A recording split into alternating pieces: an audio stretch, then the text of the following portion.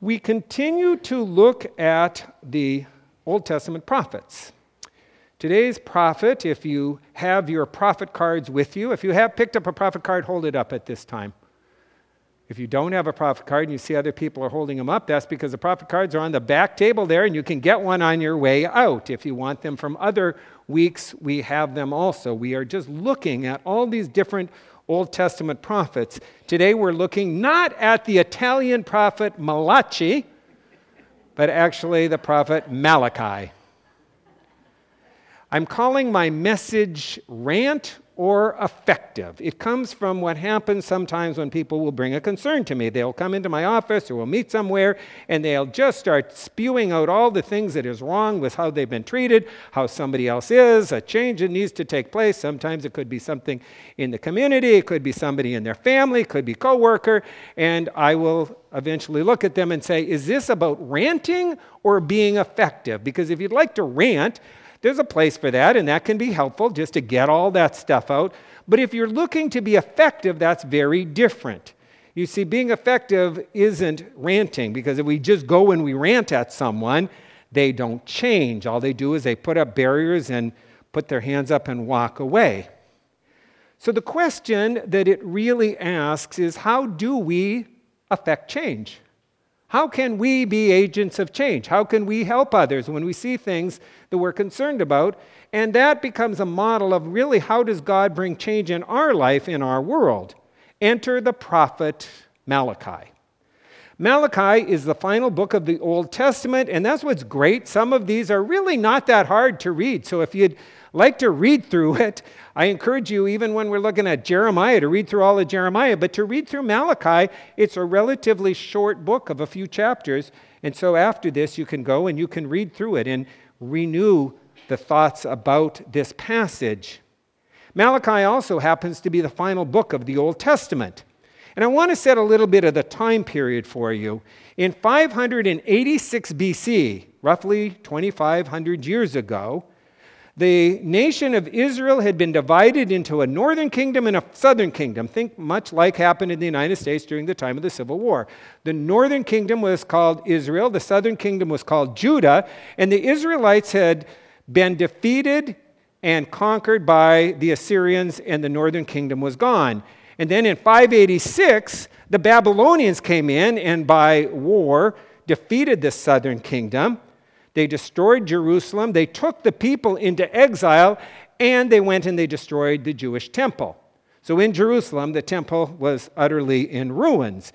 We think about things like the story of Daniel that we looked at, and how that takes place during that time of captivity as these people are carried off into Babylon, 586 BC.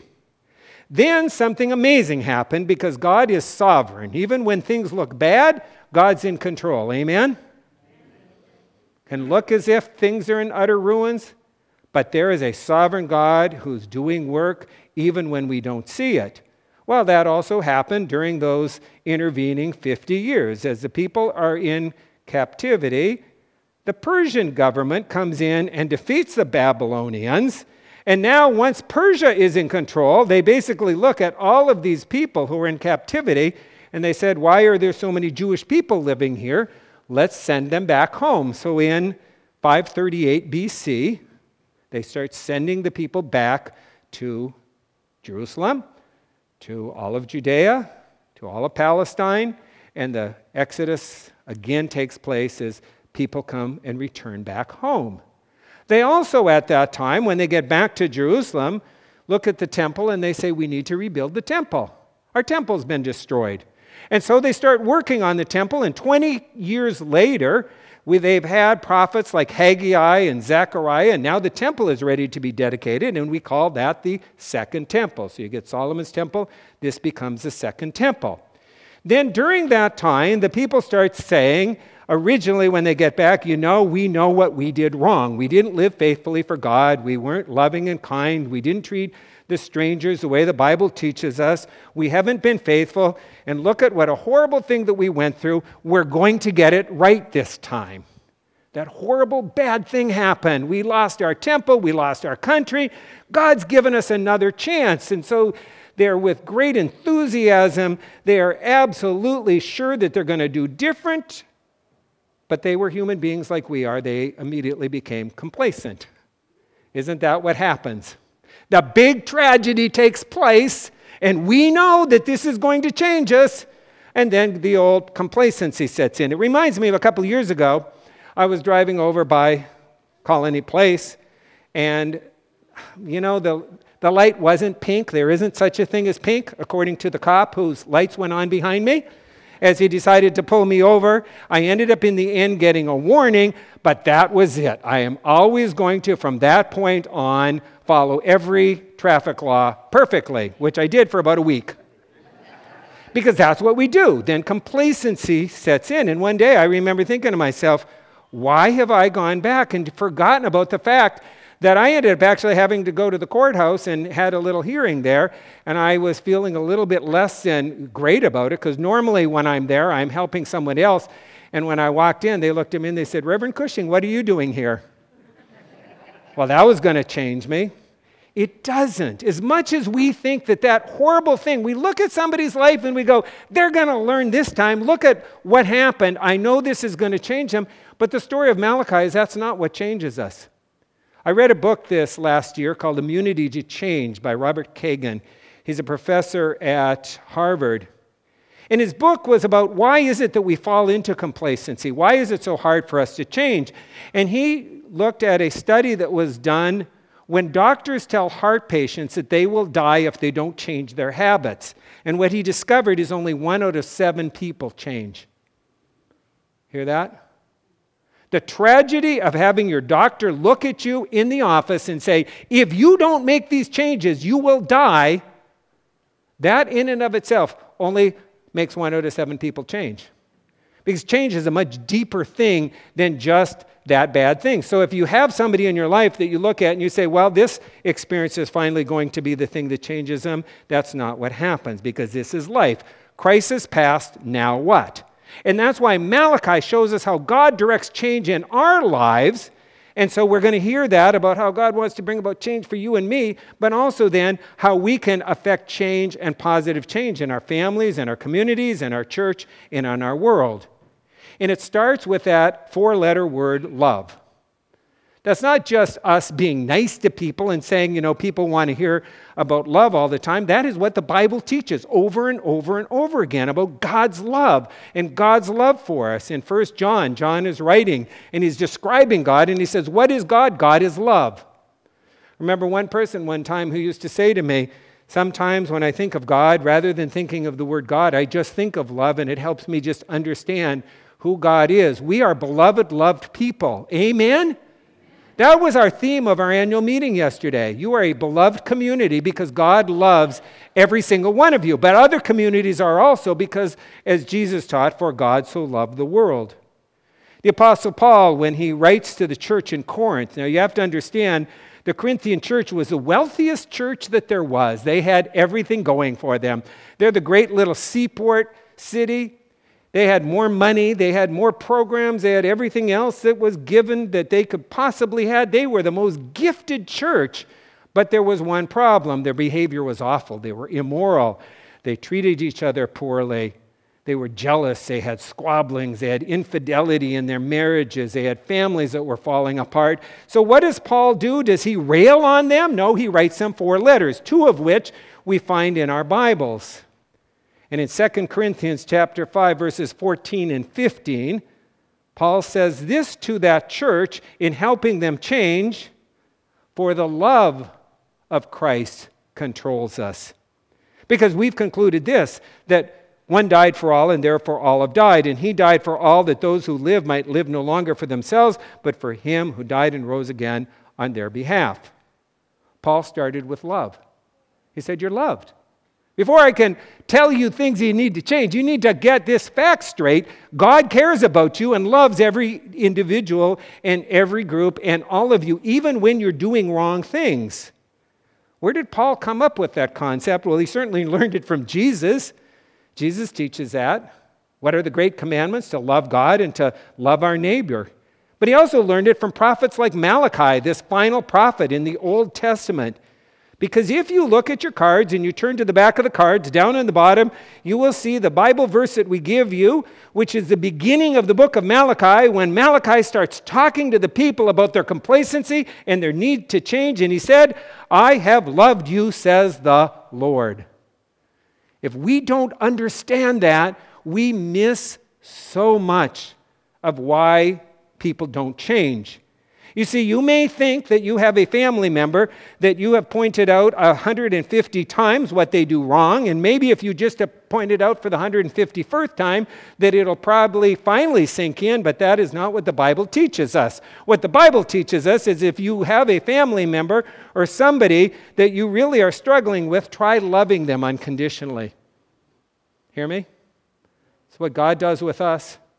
Begins with love, begins with letting us know we're cherished and valued. Because we can't speak truth into people's lives, and even Malachi knew that he couldn't speak truth into the people's lives without first establishing that God loved them, and everything that was going to be talked about is for our benefit so that our lives can become better. I'm involved with a number of small groups in this church. It's one of the wonderful things about Faith Community Church. We have enough small groups that I don't have to teach, therefore I get to attend. And one of them is our Friday morning men's Bible study, which we do on Zoom. We have people from all different states who come to it. And this last week, the guy who was leading it, I think is from Vermont. Again, it's sometimes I forget where people are from because we're just little things up on the screen. But he was leading it, and he decided to lead it on what he called a love walk. And I thought, now there's a macho title for a bunch of guys on Friday morning. But in the process, he explained this. He said, let's look at these Bible verses that talk about love, because that's what God is. God loves us, and change comes from love. And then he told a story about his neighborhood. He said in the neighborhood that he lives on this long street, and they have a cul-de-sac. He said things started getting wonky in our neighborhood. And all of a sudden, there was a neighbor that was doing some things that other people didn't like, so they started complaining about it. Then somebody else sided with that neighbor. Then there were two people, and things started getting divisive, and people started to say negative things about each other, and gossip started happening, and he said then he found himself involved with that. We've all been there, haven't we? We're all of a sudden in an environment in which things have gone, and all of a sudden we're kind of part of the problem because we're just entering in. And he said, then I realized what the Bible teaches. The Bible teaches love. So he said, I decided to do a love walk. And he says, as many days as I can, I go out and I walk through my neighborhood. He said, I also have a dog, so I have to be out anyhow. And I make sure, first thing is everybody I greet, I smile and I say, hi, hope you have a nice day. He said, then he realized he also had talents and he could help people. So he started encountering people and he said, hey, is there something I could help you with? He just wanted to be a loving neighbor. So he helped people move air conditioners. He helped people fix stuff on their house. He helped people with yard work. He said he even helped somebody take out the trash. He said, what's weird is our neighborhood started to change. Not because of me, but because of what God does when we love. And he said all of a sudden people started to act differently and talk differently. And part of it was him, that he no longer would enter into any kind of negative conversation. That's what Malachi teaches us. Change begins with being loved. God changes us because God gave his son for us. We are loved people. We are cherished and cared for by God, and so is every other person that you're going to encounter, including the people that you don't like. Amen? And you have people you don't like. Amen? We all do. And so Malachi helps us to see what real change is. And then the next thing we learn in the book of Malachi is chapters 1, chapters 2, and chapters 3 give us what I call the big three. That is not Kevin Garnett and Paul Pierce and Ray Allen. Nor is the big three Robert Parrish, Kevin McHale, and Larry Bird. But rather, the big three are the three things that need to be addressed for real change to take place. And so in each of the chapters, chapter 1, chapter 2, and chapter 3, Malachi takes these on and shows what needs to happen for real change to take place. Chapter 1 deals with moral leaders, chapter 2 deals with strong families, and chapter 3 deals with personal integrity. Let's look at moral leaders. In chapter 1, verses 6 through 8, because we're not going to read through the entire chapter, I do ask you to read through Malachi yourself. If you struggle with reading, take the Message or take the New Living Translation that we gave to the young people. It makes it easier, the language. Chapter 1, verses 6 through 8. Malachi says, "A son honors his father, and a servant his master. If I then am father, where is my honor? And if I'm master, where is my fear, says the Lord of hosts? O priests," notice who he's talking to. He's talking to the priests, the leaders in the temple. "You despise my name. But you say, how have we despised your name? By offering polluted food upon my altar. But you say, how have we polluted you? By saying that the Lord's table may be despised. When you offer blind animals in sacrifice, is that not evil? And when you offer those that are lame or sick, is that not evil?" Do you hear what the priests were doing? They were the moral leaders of their community. They were the ones that when the temple gets built, they're the ones who are the leaders of Jerusalem. And the priests were self-seeking and only cared about themselves. Now, I know that's hard in the 21st century to imagine there could be leaders who only care about themselves, but that's what happened in the days of Malachi. People would bring stuff in, and they would say, "Oh, this is great. We're having a donation today, and they're bringing in the animals, and we're going to give some offerings to God," and they kept the best for themselves, and they go, "Well, that lamb's not very good. We'll give that one to God." It was all about what's in it for me. Moral leadership matters. Moral leaders who care and bring about change will bring about change. But when there is no moral leadership, everybody else just dissolves into doing their own thing. And whether we like it or not, that becomes a big part of what's wrong in our world today, much like the days of Malachi. The question is, do we hold our leaders accountable? Not do we hold somebody else's leaders accountable, do we hold our leaders accountable? So whatever you have as a place where you feel that you are connected, let's not look at someone else, because you know what? I've noticed this about America. Everybody who takes a side sees everybody else's leaders as corrupt, but sees their own as good. And what Malachi asks us is, are leaders accountable? If you go to a church and your leaders are not moral and acting properly, there's a problem. If you align with any place, any organization, or any institution, and you can't say these people represent how things should be, they don't have to be perfect, but they have to be moral, then we need to be asking the question, are we holding people accountable? And likewise, when you and I become leaders in our life, because there's always going to be places where we lead, are we acting moral and proper and right in the ways in which we conduct our affairs, whether it be in our families or whether it be in business or any place where we lead? Malachi knew that if leaders are corrupt, real change will never take place. Do you hear that? Malachi knew that if he didn't take on the leadership, he couldn't just rail at the people for things that they were doing. These people basically go, "Hey, I'm just following what I've been taught. I'm following how other people are acting." The second thing in chapter 2 he looks at is strong families.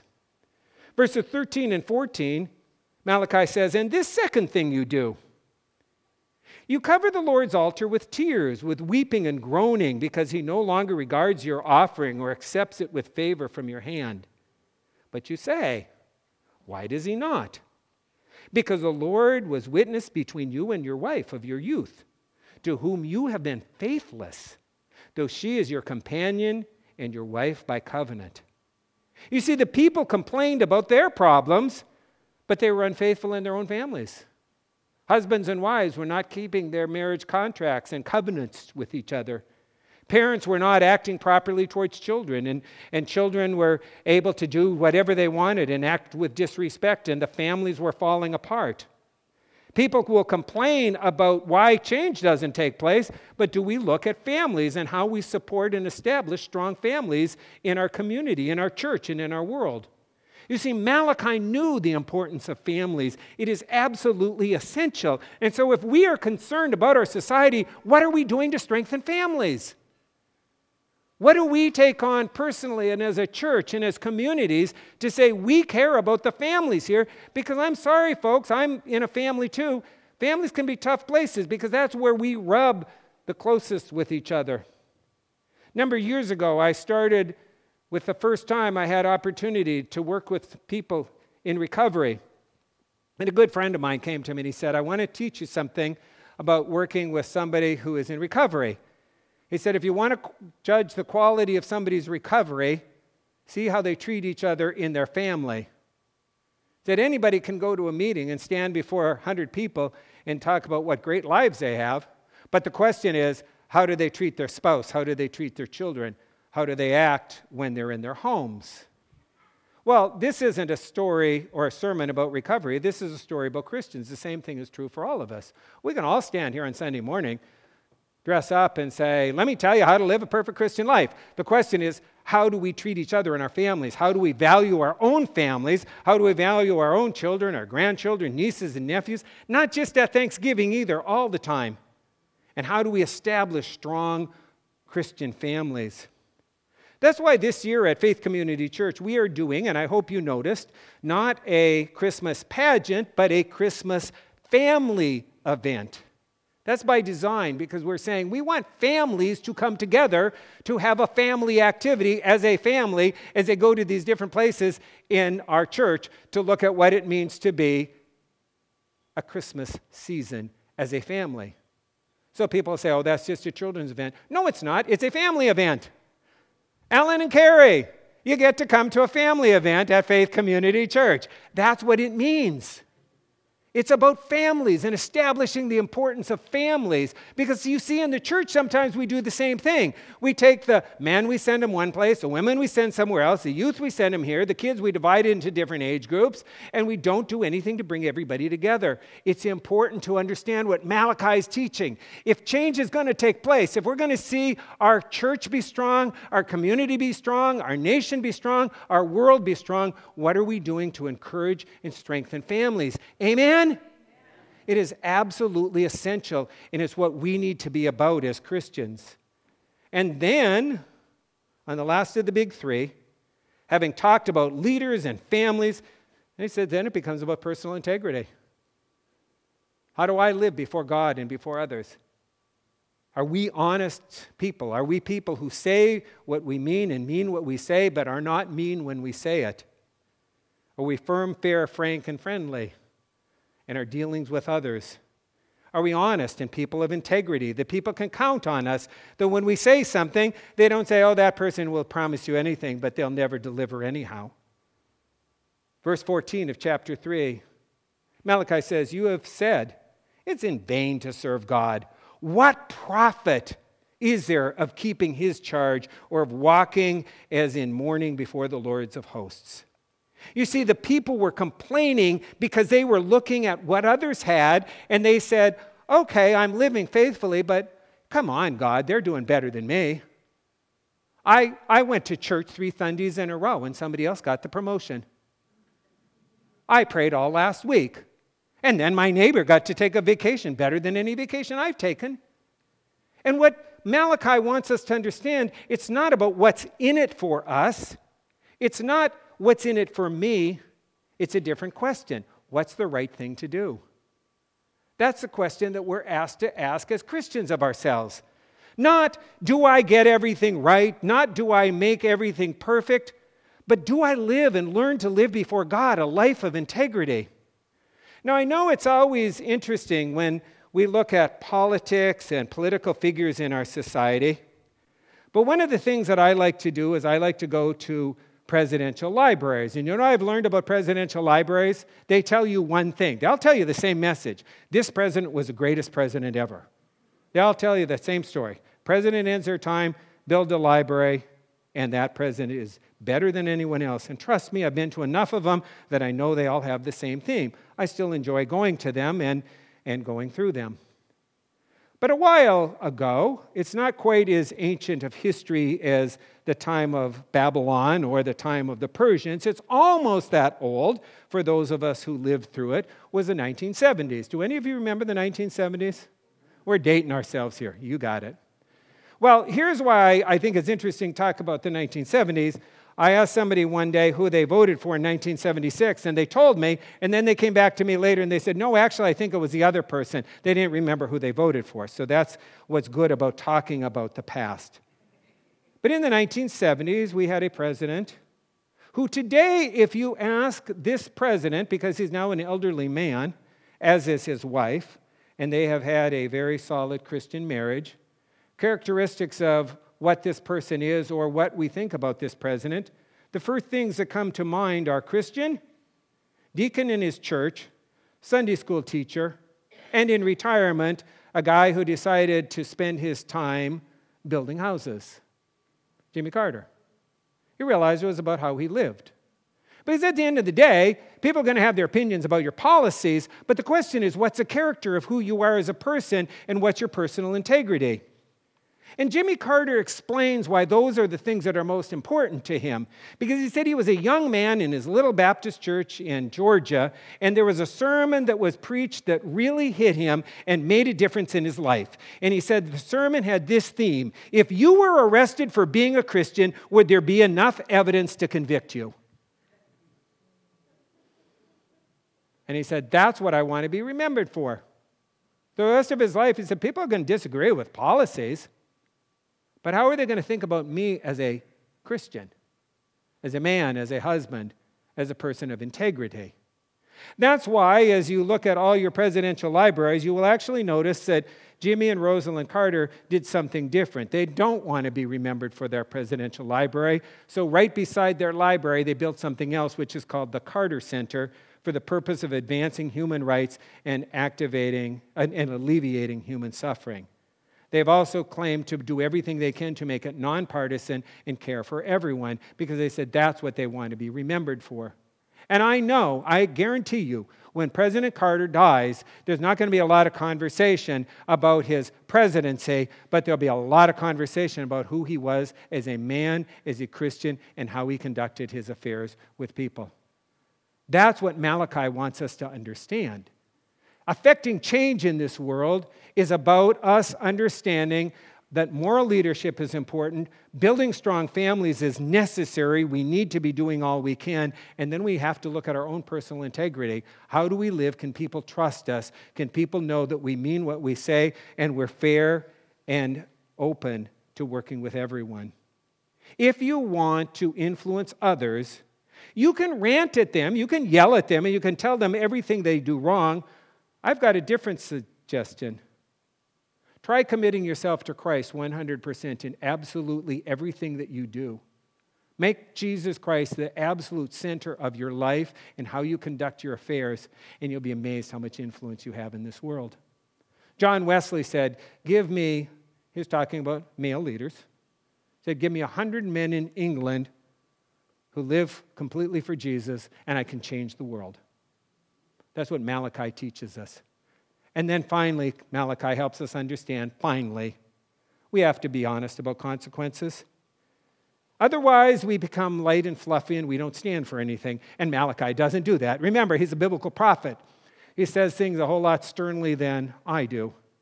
And chapter 4 becomes about consequences. But here's the point. Never lead with consequences, because if we lead with consequences, we're ranting. I can't believe you're doing that again. If you do that again, you know what's going to happen. And people tune us out. And yet that's so often what we do in our world. But that's not how God changes our lives. God doesn't come to you and tell you all the things you do wrong. He begins with this message. For God so loved the world. You're beloved. You're loved by Jesus. He gave his life for you. You're offered salvation. You're offered forgiveness.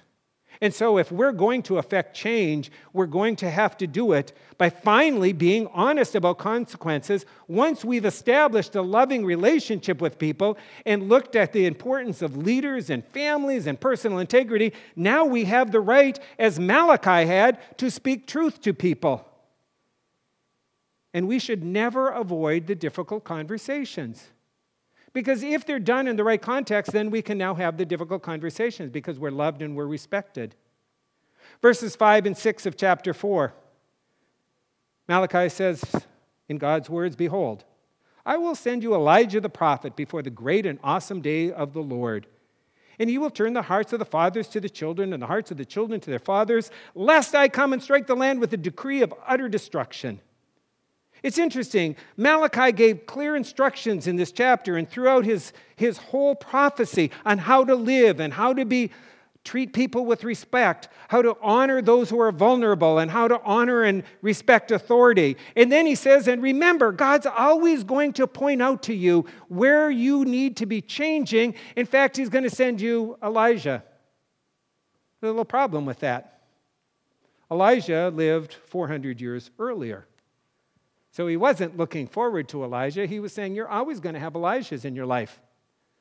There's always going to be in this world places where we are having to face the truth of wrong behavior. Because here is the truth. And it's something that people want to avoid. Choices come with consequences. Amen? I'm going to say it again. Choices come with consequences. Amen? Somebody said to me something one time that has always profoundly affected me. They said, I'd like to tell you that chocolate cake has no calories in it, and you can eat chocolate cake all day long, but if you do that, you're not going to lose any weight because it still has calories. Unfortunately, too often in life, it seems like we want to act as if consequences aren't there. Yes, how we live matters. The decisions that people make do lead to consequences. And Malachi is clear about that. Now, I love running, and I still am fortunate that I can do a little bit of it into my 60s. And I also have been proud of the fact that I've had 2 boys who've run cross country. And cross country, I think, is an awesome sport except for one thing. And I see this happen all the time on cross-country teams, that cross-country coaches want as many kids as they can get on their team. So they dupe them all with this. They say, you're all on the team. You all get to run every single race. And kids get all excited. Wow, it's a one sport, they say, where everybody gets to compete, everybody gets to be part of it. So the kids all come out, and they are there all year, and they're running. And then all of a sudden one day, and I've literally seen different coaches do this, stand before the kids and say, okay, season's over. And the kids will say, no, we still have like 3 or 4 more races. Oh, no. That's only for the top 12. The rest of you can all be dismissed now. I've seen kids go, what do you mean? Oh, no, everybody knows. Well, no, everybody didn't know. Everybody knows that only the top 12 get to go to the end of the year and only the top 7 get to run.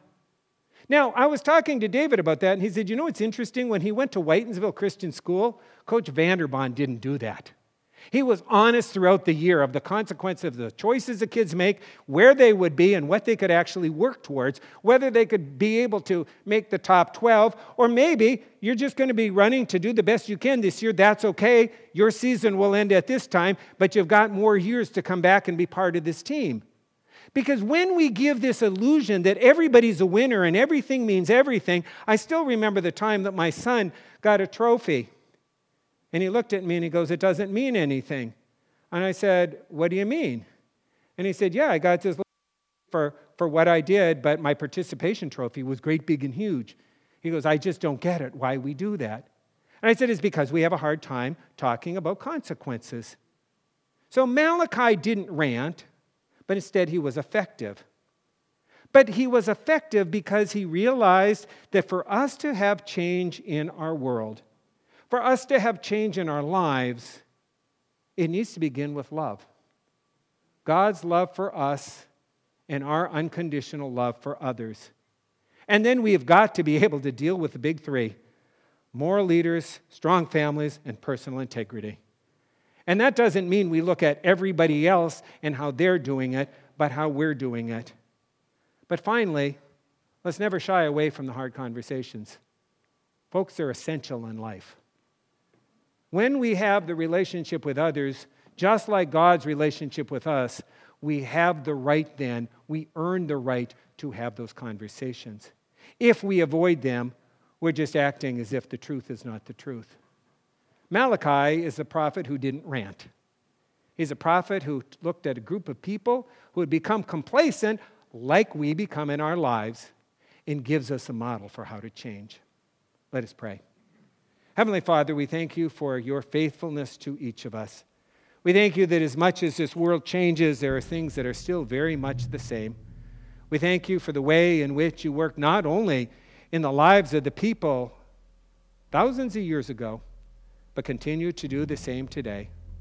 Help us to faithfully live for you and to do the things we can in our own lives to bring about change and to help others, and help us always begin by establishing love. That if we get it all wrong, at least we could begin with letting people know they're cherished, that you care for them, because we know that in the end it is your love that brings about all change. In Christ's name we pray. Amen.